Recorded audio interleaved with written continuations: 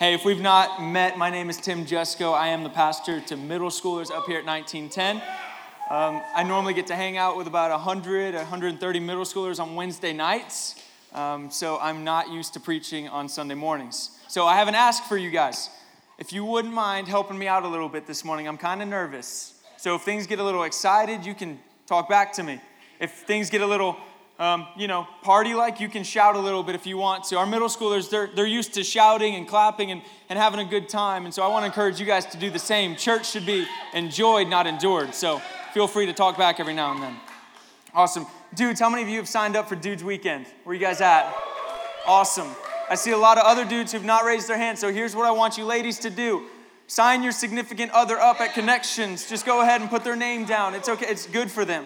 If you've not signed up, seriously, you need to come. It's going to be an amazing weekend. Pastor Jabin Chavez is an anointed speaker. It's going to be a life-changing weekend, and so I highly encourage you to come. It's going to be a great time. Hey, can we do something real quick? I'm going to do it again. It's going to be a special type of moment. Pastor Jason and Pastor Angie have been in Israel for the past 10 days. They've been making us all jealous with the pictures they've been posting on Facebook. But I don't think they get the honor and the recognition and the thanks that they deserve for how well they serve us as their congregation in the church. So here's what I'm going to ask. If your life has been made better, if you've been benefited from their faithfulness and serving and constantly pouring themselves out, if you've got a relationship with Christ because of how these two have served, would you mind standing up for me? Would you mind standing up just so they get a glimpse? If your life has been made better, come on, that's worthy of a round of applause right there. Oh yeah.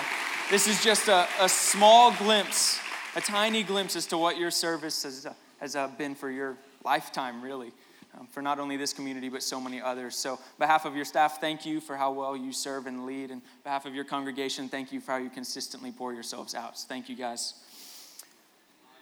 Who's ever heard of lacrosse? All four of y'all, sweet. Hey, lacrosse is a sport. It's a sport that involves a stick and a butterfly net. It's like hockey, but in the air. This is the sport I grew up playing. I picked it up in New Jersey. I've lived on each coast of the continental U.S. By the grace of God and the good planning of my parents. I was born in the best nation in America, Texas. Any of y'all in here? Come on now. We moved shortly thereafter to New Jersey. I lived there for 10 years where I picked up lacrosse. After that, in 9th grade, we moved to California. I spent 3 years in high school there, continued to play lacrosse. And then my senior year of high school, circumstances brought us back to Texas. And so I was going to play and go to school at a school called Westlake in Austin. Now, who's ever heard of Westlake in Austin before? Wow, a lot more than I thought. Awesome. Westlake it's really known for its academics. It's a really incredibly smart school. When I was there, it was the best public school in the nation, thanks to you, or best public school in Texas, thanks to yours truly. Instead, I've ruined that GPA for real. It was the 7th best public school in the nation at that point. I mean, this is one of the schools, it's ridiculous. Every kid down to 3rd grade gets an iPad. I'm not even making that up. They take it home with them. I tell you, I never used that iPad for schoolwork when I was in class there. It was always for games and like golf. That's all I did. Come on now. But what Westlake is more well known for is its athletics. You might know some of their alumni, some of their graduates in football particularly, maybe Drew Brees, maybe a guy who's playing in the Super Bowl, Nick Foles, Justin Tucker, Ryan Adams, and if you like UT football, Sam Ehlinger. He graduated a few years after I did from Westlake. So they're really well known for their sports. And coming from California, I was joining this elite level of athlete. I was joining the ranks of these titans of athletics. And I just want to show you guys a picture of what pure speed and strength looks like, the physique of an athletic genius. If you can show that picture, Tim, if you don't mind. So much strength. When I see that picture, I think of swiftness and just speed. That haircut, I think, is horrible. Oreos, yeah, right? Puberty hit me like a ton of bricks, big time, for real. Thank you, Tim. Thank you so much. You can take that down. We don't need that up anymore. I was joining this elite level of athlete. I did graduate Westlake with some honors in lacrosse. I did graduate All-State, All-League, captain of my team. I wanted to continue my career, so I took it to UT. I played there for a semester before I got hit the wrong way by a much bigger guy. I've always had back problems, but when he hit me, I realized I couldn't sit down without excruciating pain. So I went to a doctor, took an x-ray, and found out that I had fractured a lower vertebrae. He said, it might not be wise for you to keep on playing. I took his advice wisely, and I stopped playing. But every year, there is an opportunity for me to relive the glory days. Every year, there's an option for me to go back and put on the pads, the Westlake alumni game. Now, if you're familiar with alumni games, the alumni of yesteryear will gather on one team and play the current varsity team. The varsity team always wins, by the way, spoiler alert. But we'll gather together and we'll go have this fun game. It's really lighthearted. It's a blast. And so I signed up to do this, and my wife, Madison, she wanted to come watch, and my brother and sister-in-law were in town with their daughter, my niece. By the way, I know we've got at least one family from Maryland watching. Emma, you rock. Hi. So we wanted to go down to Austin and play this game. They wanted to come watch. And so we roll up to the stadium at Westlake. And now, to give you some context as to how much money Westlake puts in their athletics, it's just ridiculous. I mean, 2 practice turf fields, 4 practice grass fields, not graph, that's not a thing, grass fields, 3 baseball fields, and 2 soccer fields. Their stadium is insane.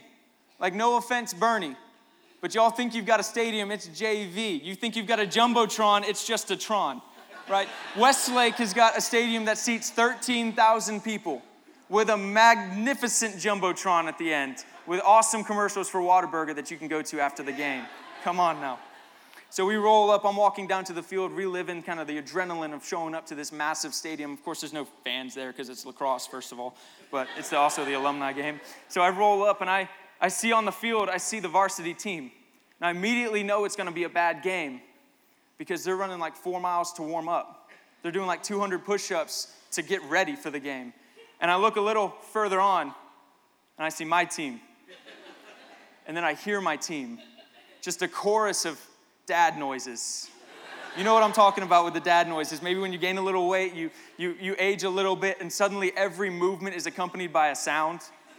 You get up from the lazy boy and it's, or you bend over to tie your shoes and it's,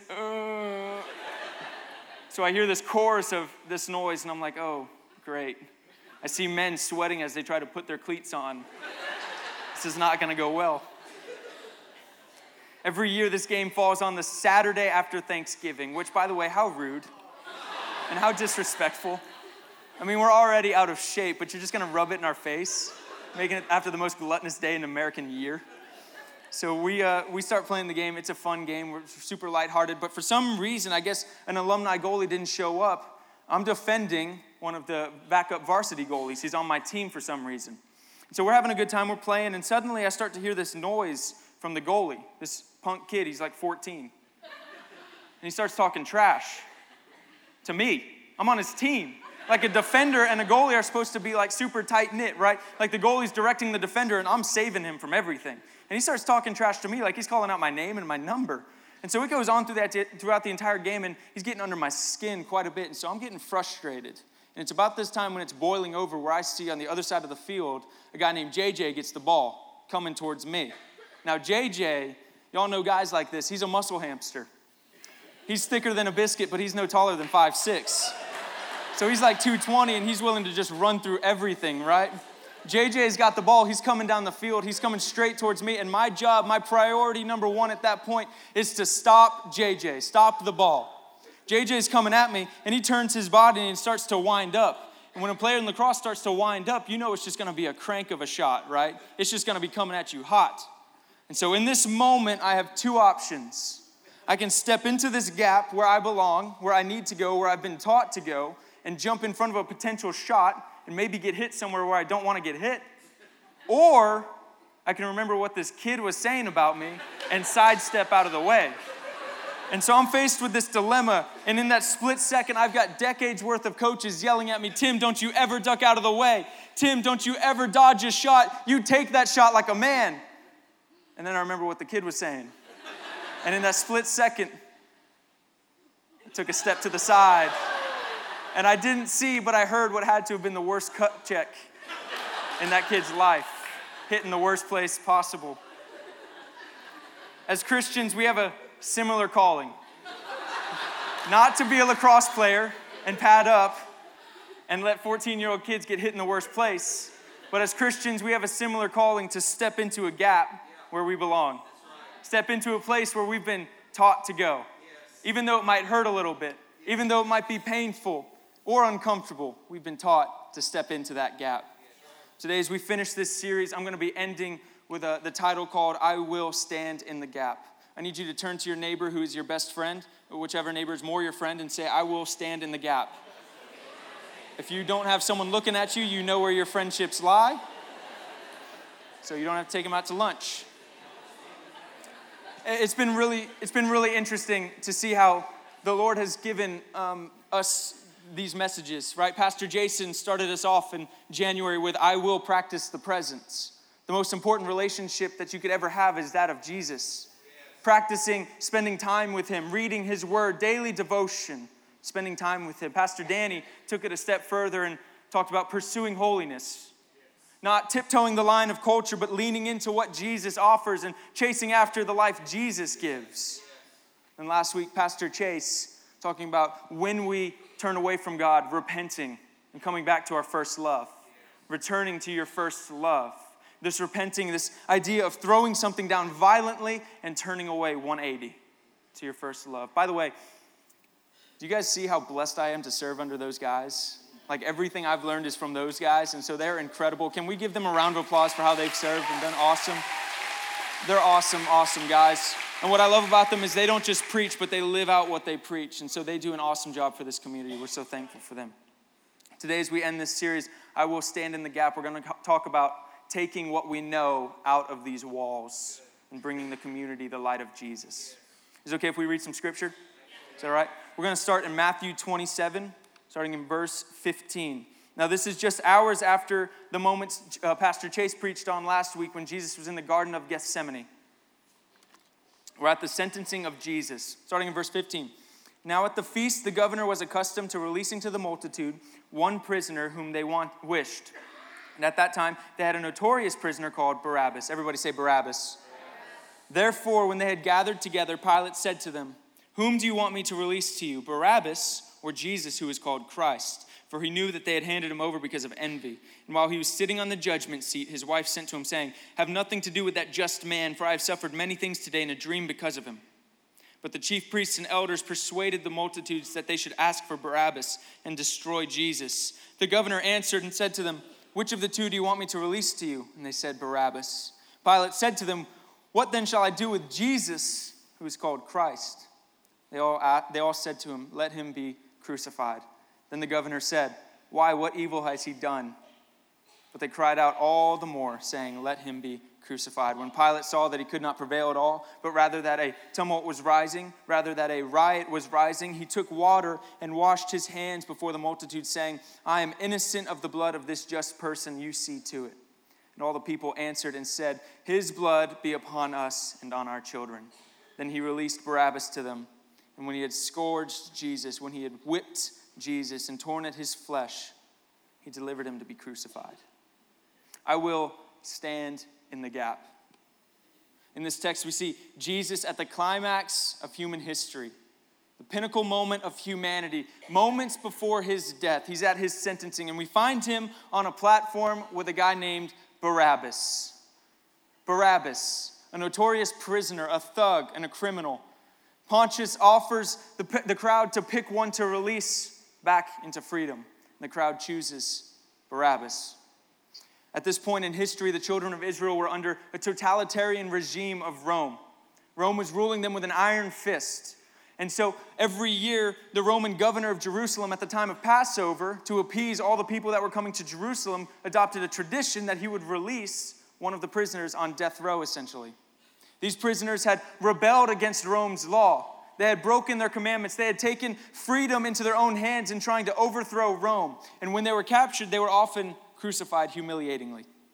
So today is that day where one of them is going to go free. Jesus stands next to Barabbas, and they cry for Barabbas to go free. I've had the privilege of being a part of this church for the past few years. I've gone from just a regular Sunday attendee, coming home every weekend from UT, coming home to be at church with my family, I committed to serving part-time, serving on Sundays back with Pastor Todd in the warehouse. After that, when I was able to transfer back to UTSA. By the way, the very first day I committed to serving with Pastor Todd, I met my wife. So I'm not just saying there's some juju up in 1910, but what I am saying is that if you're single, you might meet some good-looking, godly folks if you start serving somewhere, right? So just a shameless plug. After that, Pastor Danny asked me to be an intern for himself and Pastor Chase, and I was able to serve under those guys for roughly a year and a half, and then the role of middle school pastor opened up for me. And at each transition into a different stage, my perspective changed with it. My perspective saw things a little differently. What I used to just take for granted as an awesome worship set on here from Pastor Chach, I now see how he leads off stage throughout the week and prepares. What I used to take for granted as a great message from Pastor Jason, I now see all the overtime he puts in that most people don't see. My perspective has shifted. Our perspective is so important when it comes to our personal lives, but it's also incredibly important when it comes to our Christian walks as well. Brings me to my first point. Perspective determines providence. Perspective determines providence. Perspective determines blessings. Now, when I say that, that doesn't mean just because you have a good outlook on life means you're going to have a fat bank account, an awesome sports car, and a great spouse. But what I am saying is when you have a perspective that's focused on Jesus, focused on what he's already given you, the relationship that he's given you, you won't need everything else because you'll just be thankful for what you've got. You'll be thankful for the breath in your lungs, the bed you get to sleep on. You'll be thankful for a job that you hate going to, and kids that are the reason for your migraines. We've heard story after story of people who've got millions of dollars. They have an awesome spouse, a new spouse every other week, a new car every other day. Model kids who go to the right schools and wear the right things, but yet they're completely hopeless and broken inside. And then we hear stories even in our church of people who are facing terminal diseases, illness that's eating away at them, but yet they still continue to show up and serve consistently, pouring out joy to everyone they meet. People who have nothing, but yet they consistently show up and give more because they have a perspective fixed on Jesus, and that joy exudes from their bodies. Perspective determines providence. I mean, isn't that the perspective Jesus had? He was so focused on God's will, he didn't care about his own comfort or his pain. Jesus was more focused on God's will than anything else. I mean, we see this in the scriptures just moments before he's on the stage. He's in the Garden of Gethsemane, literally sweating blood from the pressure and stress of what he's about to go through. And he cries out to God, Abba, if it's your will, let this cup pass from me, but not my will, but yours be done. Knowing that God's will is more important than anything else, fixing his perspective on what God wanted. I fear as the big church, capital C church, I fear we've gotten our perspectives a little mixed up. I fear we've gotten our perspectives a little skewed. I fear we only love those who we agree with. I fear we've let our emotions dictate our actions, and our preconceived notions tell us who we can love. Only those who look like we do. Only those who love like we do, and who agree with everything I agree with, and who vote the same way I do. I mean, politics is one of the reasons why the children of Israel didn't see Jesus for who he was. They missed it because they boxed Jesus into this perspective of what he was going to be, that he didn't meet their expectations. Put yourself in their situation. They were oppressed, right? They were essentially enslaved. They wanted freedom. They wanted agency. They wanted power and mobilization. And so when they reread the prophecies of old, of this Messiah to come, this Savior and Redeemer, they reread it through the lens of their circumstance, through the lens of their situation. Can I get, Tom, can you come over here? Yeah, we're going to do this again. Stay right here. I'm going to move out of, there you go. They boxed Jesus into something that he wasn't. So they've reread the prophecies of old into something that's different. Pastor Chase, would you mind helping me out a little bit? There it is. Come on now. Just right in front of the keyboard. Right there, you're good. They made Jesus out to be some warrior king, physically restoring Israel. He's going to mobilize their army. Chase, do something warrior-like, please, Pastor Chase. Okay, don't tear that shirt. Don't tear that shirt. I know you've been working out. I was okay until I heard Pastor Jason laugh. They made Jesus out to be some warrior king. And so that when Jesus actually shows up, and he's born in a manger, and he's healing and loving and performing miracles, he doesn't meet their expectations. He looks a little different. And so that when he's standing on a stage next to an actual criminal, the crowd doesn't see a savior. They just see two criminals. And they choose to let the wrong one go. Thank you, Pastor Chase. You look awesome. Perspective is vastly important. Jesus had a perspective focused on God's will above everything else. Even when he's dying on the cross, his body is contorted in such a way, he's nailed to the cross that he's constantly falling forward on this tree that he created. Get that image. He made this tree and he knew it was going to kill him. And yet he still went to the cross. He's contorted in such a way where he's falling forward essentially, and he can't really breathe. When you die on a cross, you lose more air than you get back in. And so slowly you suffocate. And your insides drown from the blood. And I'm sorry if that makes you uncomfortable, but it's what our Savior went through. And as he's dying, he still has a perspective so focused on God's will above his own comfort and pain. And I fear that's where we've missed it, where we only love those who look like us, where we use politics as a crutch to negate God's commandment to love everyone, no matter if they agree or disagree with us, no matter if we label them the right thing or not, because God labels them something different than what we do. And the only label Jesus goes under is not that of Republican or Democrat. He's not a libertarian or an independent. He is a monarch, a king of kings and a lord of lords. And when we, out of our own fear and insecurity, when we box Jesus into something that he's not, he's never going to stay there because he's an active and alive God. And we end up missing where he's taking us. Perspective focused on God's will above everything else. He's pouring out the greatest gift himself as an act of love for others. And he's teaching us how to do that as well. And I fear we miss it because we're too scared to stand in the gap. We're too scared to use our platform to go into somewhere where we've been taught to go, even if it hurts a little bit. Because we only love those who love us back, who wear what we wear and look like what we look like and have the same skin tone as us and vote the same way we do. We miss God's commandment to love everyone.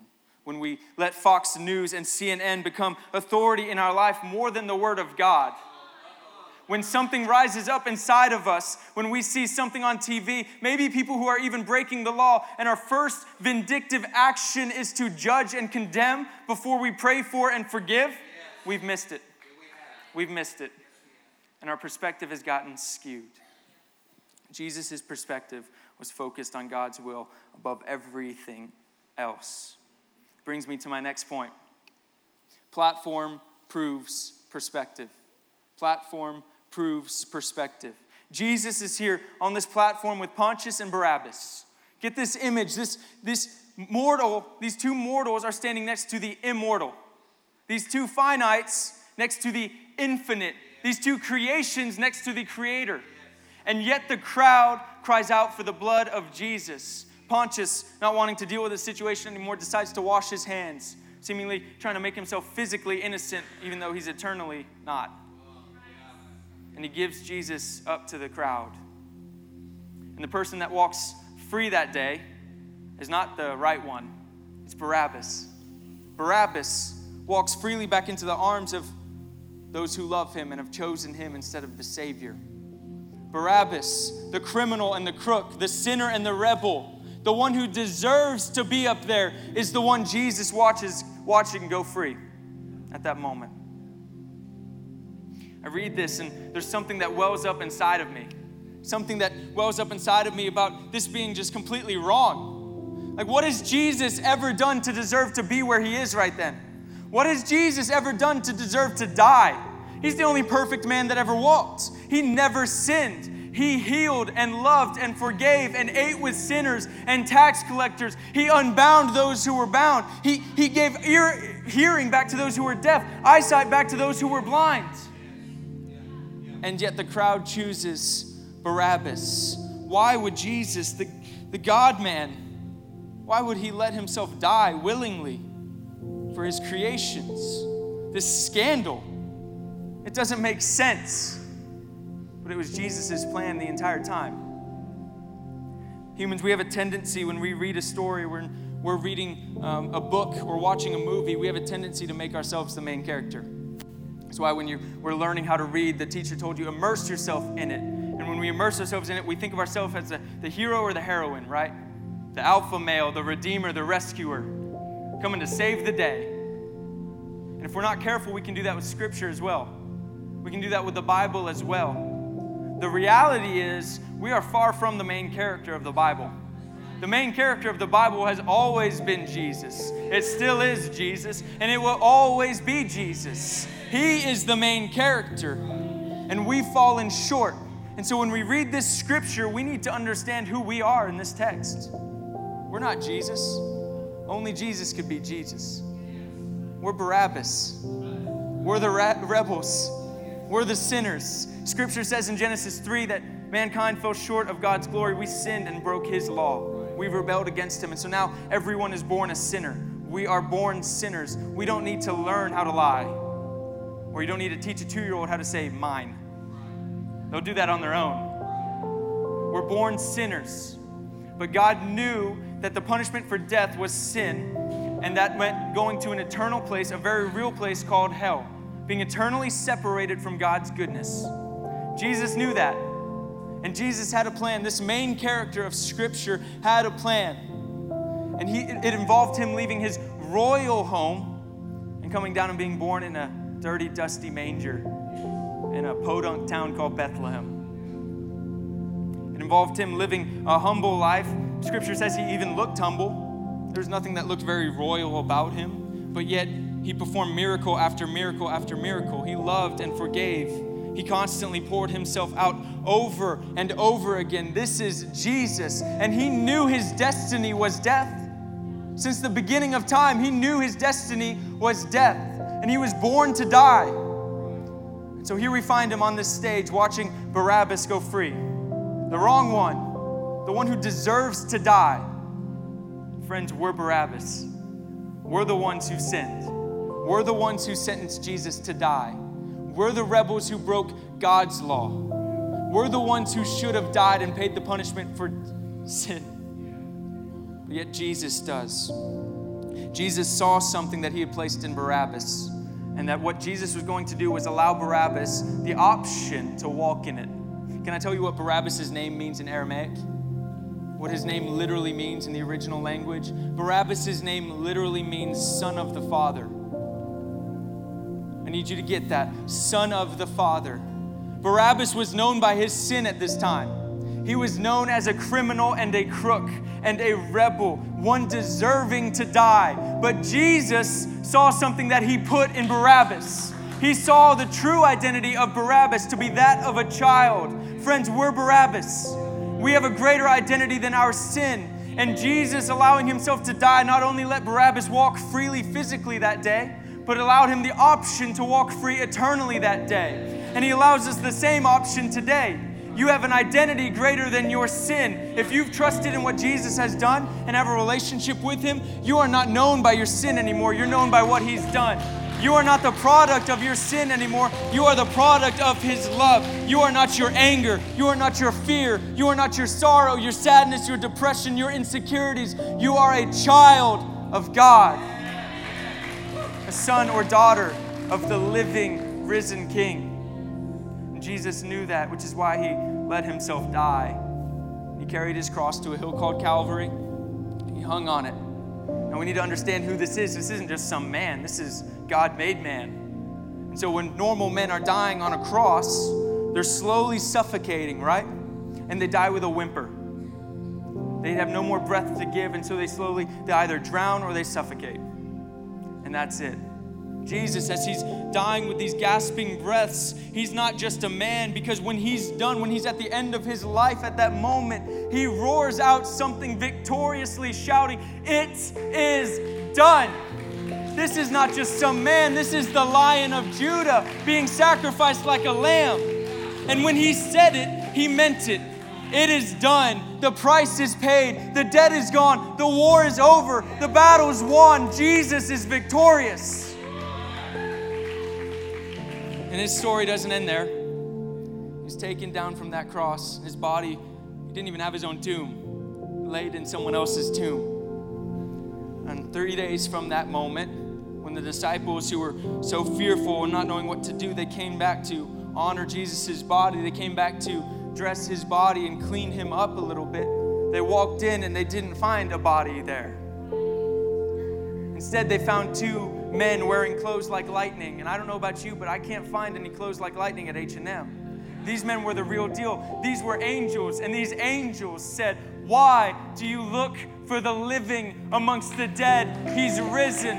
I'm going to say it again until you get a little excited. Why do you look for the living amongst the dead? He's risen. Our King is alive. Our Savior's alive. And the same Spirit that raised him from the dead is now alive in us if we have a relationship with him. Jesus walked around, he talked with his disciples, and then he ascended into heaven. And when he ascended, he imparted his Holy Spirit for any who believe and trust in what he's done. So now the same Spirit that rose Jesus from the grave is alive in you, waiting with that resurrection power to bring what's dead back to life in you and in other people as well. He's waiting to be loosed. He's waiting to go out and make a difference if you'll just stand in the gap.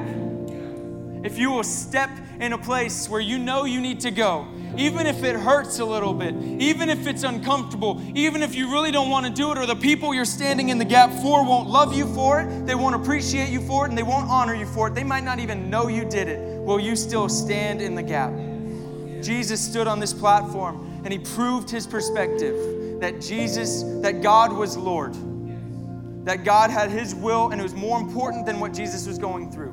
We all have a platform. God has ordained each and every one of us a position to be in somewhere. If you're a parent, you have a platform. If you're a student, you have a platform. All of us have a platform. How are we using it to prove our perspective? Is Jesus Lord in your life? Is his will more important than your own comfort? Are you willing to stand in a gap for other people and go somewhere they might not be able to go themselves, even if it hurts just a little bit?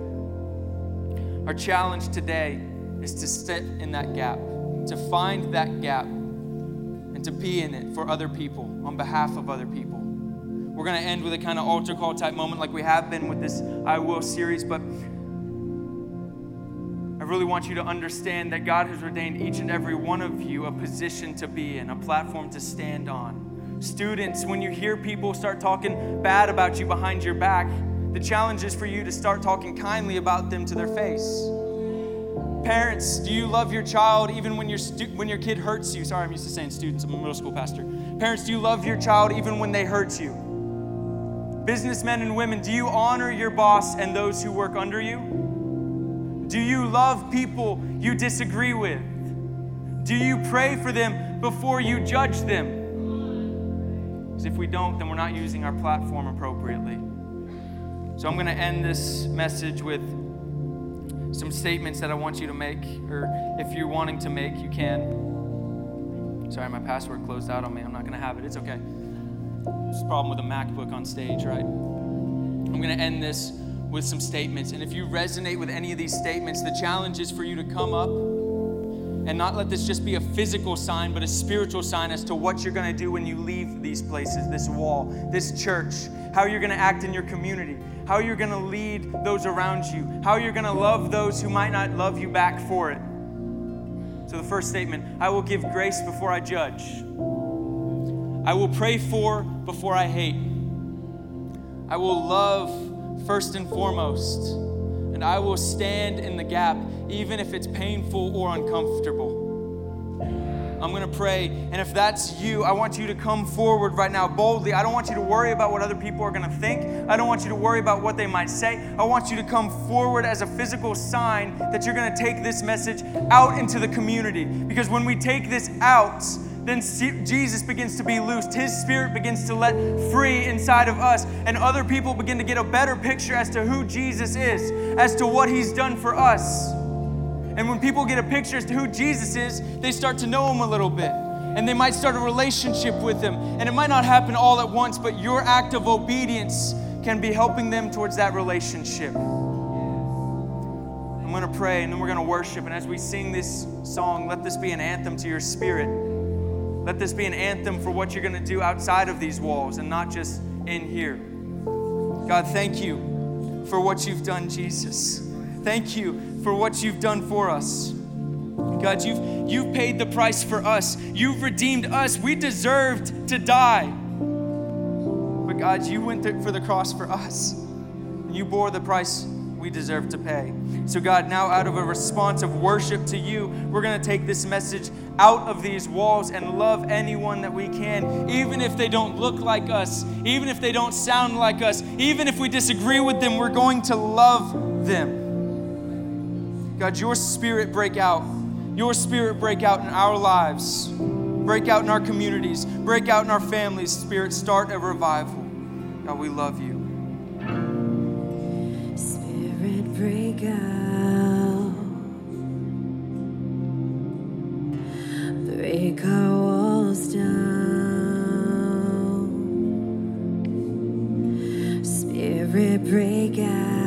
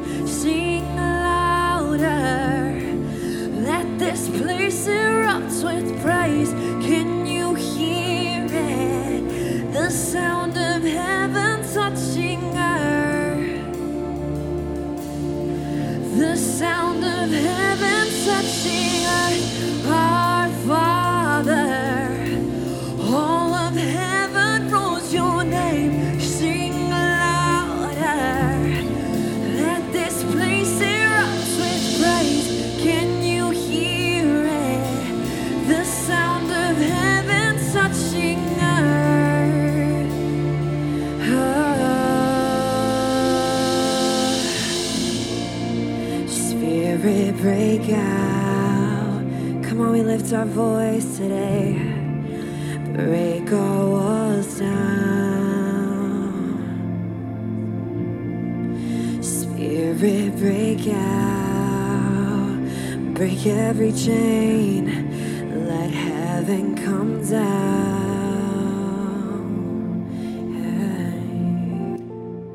I'm talking to those of you that specifically came forward. When I think of you, I think of a free diver. It might sound a little weird, but there's this man who was trying to set the world record for the depth at which he could go free diving without any equipment, without any oxygen, just going down into deep, dark water. It was scary situations. They asked this guy, how do you prepare to do that? I mean, when you're down there in the pressure's literally squeezing your lungs to the size of an orange. How do you prepare to go down into those dark times? This man said, it's all about how I prepare when I'm in the sunlight. See, when I'm up above the waves, I'm constantly expanding my lungs. I'm constantly breathing in deeper and deeper and deeper. I'm constantly expanding them so that they grow in size, so that when I go down into those deep, dark moments, I've got the capacity to go through. And I don't know what you're going to walk through this week as you leave this building. I don't know what you're already walking through, but I do know that you physically coming forward puts a target on your back for the enemy. Don't let that discourage you. Instead, while you're in the sunlight, instead, while you're above the waves, expand your capacity right now. Expand your capacity as we worship, sitting in His presence, so that He'll carry you through what you go through, that His love will carry you through what you're going through. Right now, lift your hands and surrender if you step forward. Come on, lift your hands. We're going to continue in worship, and I want you to sing boldly, sing passionately, sing loudly for our God. Spirit, break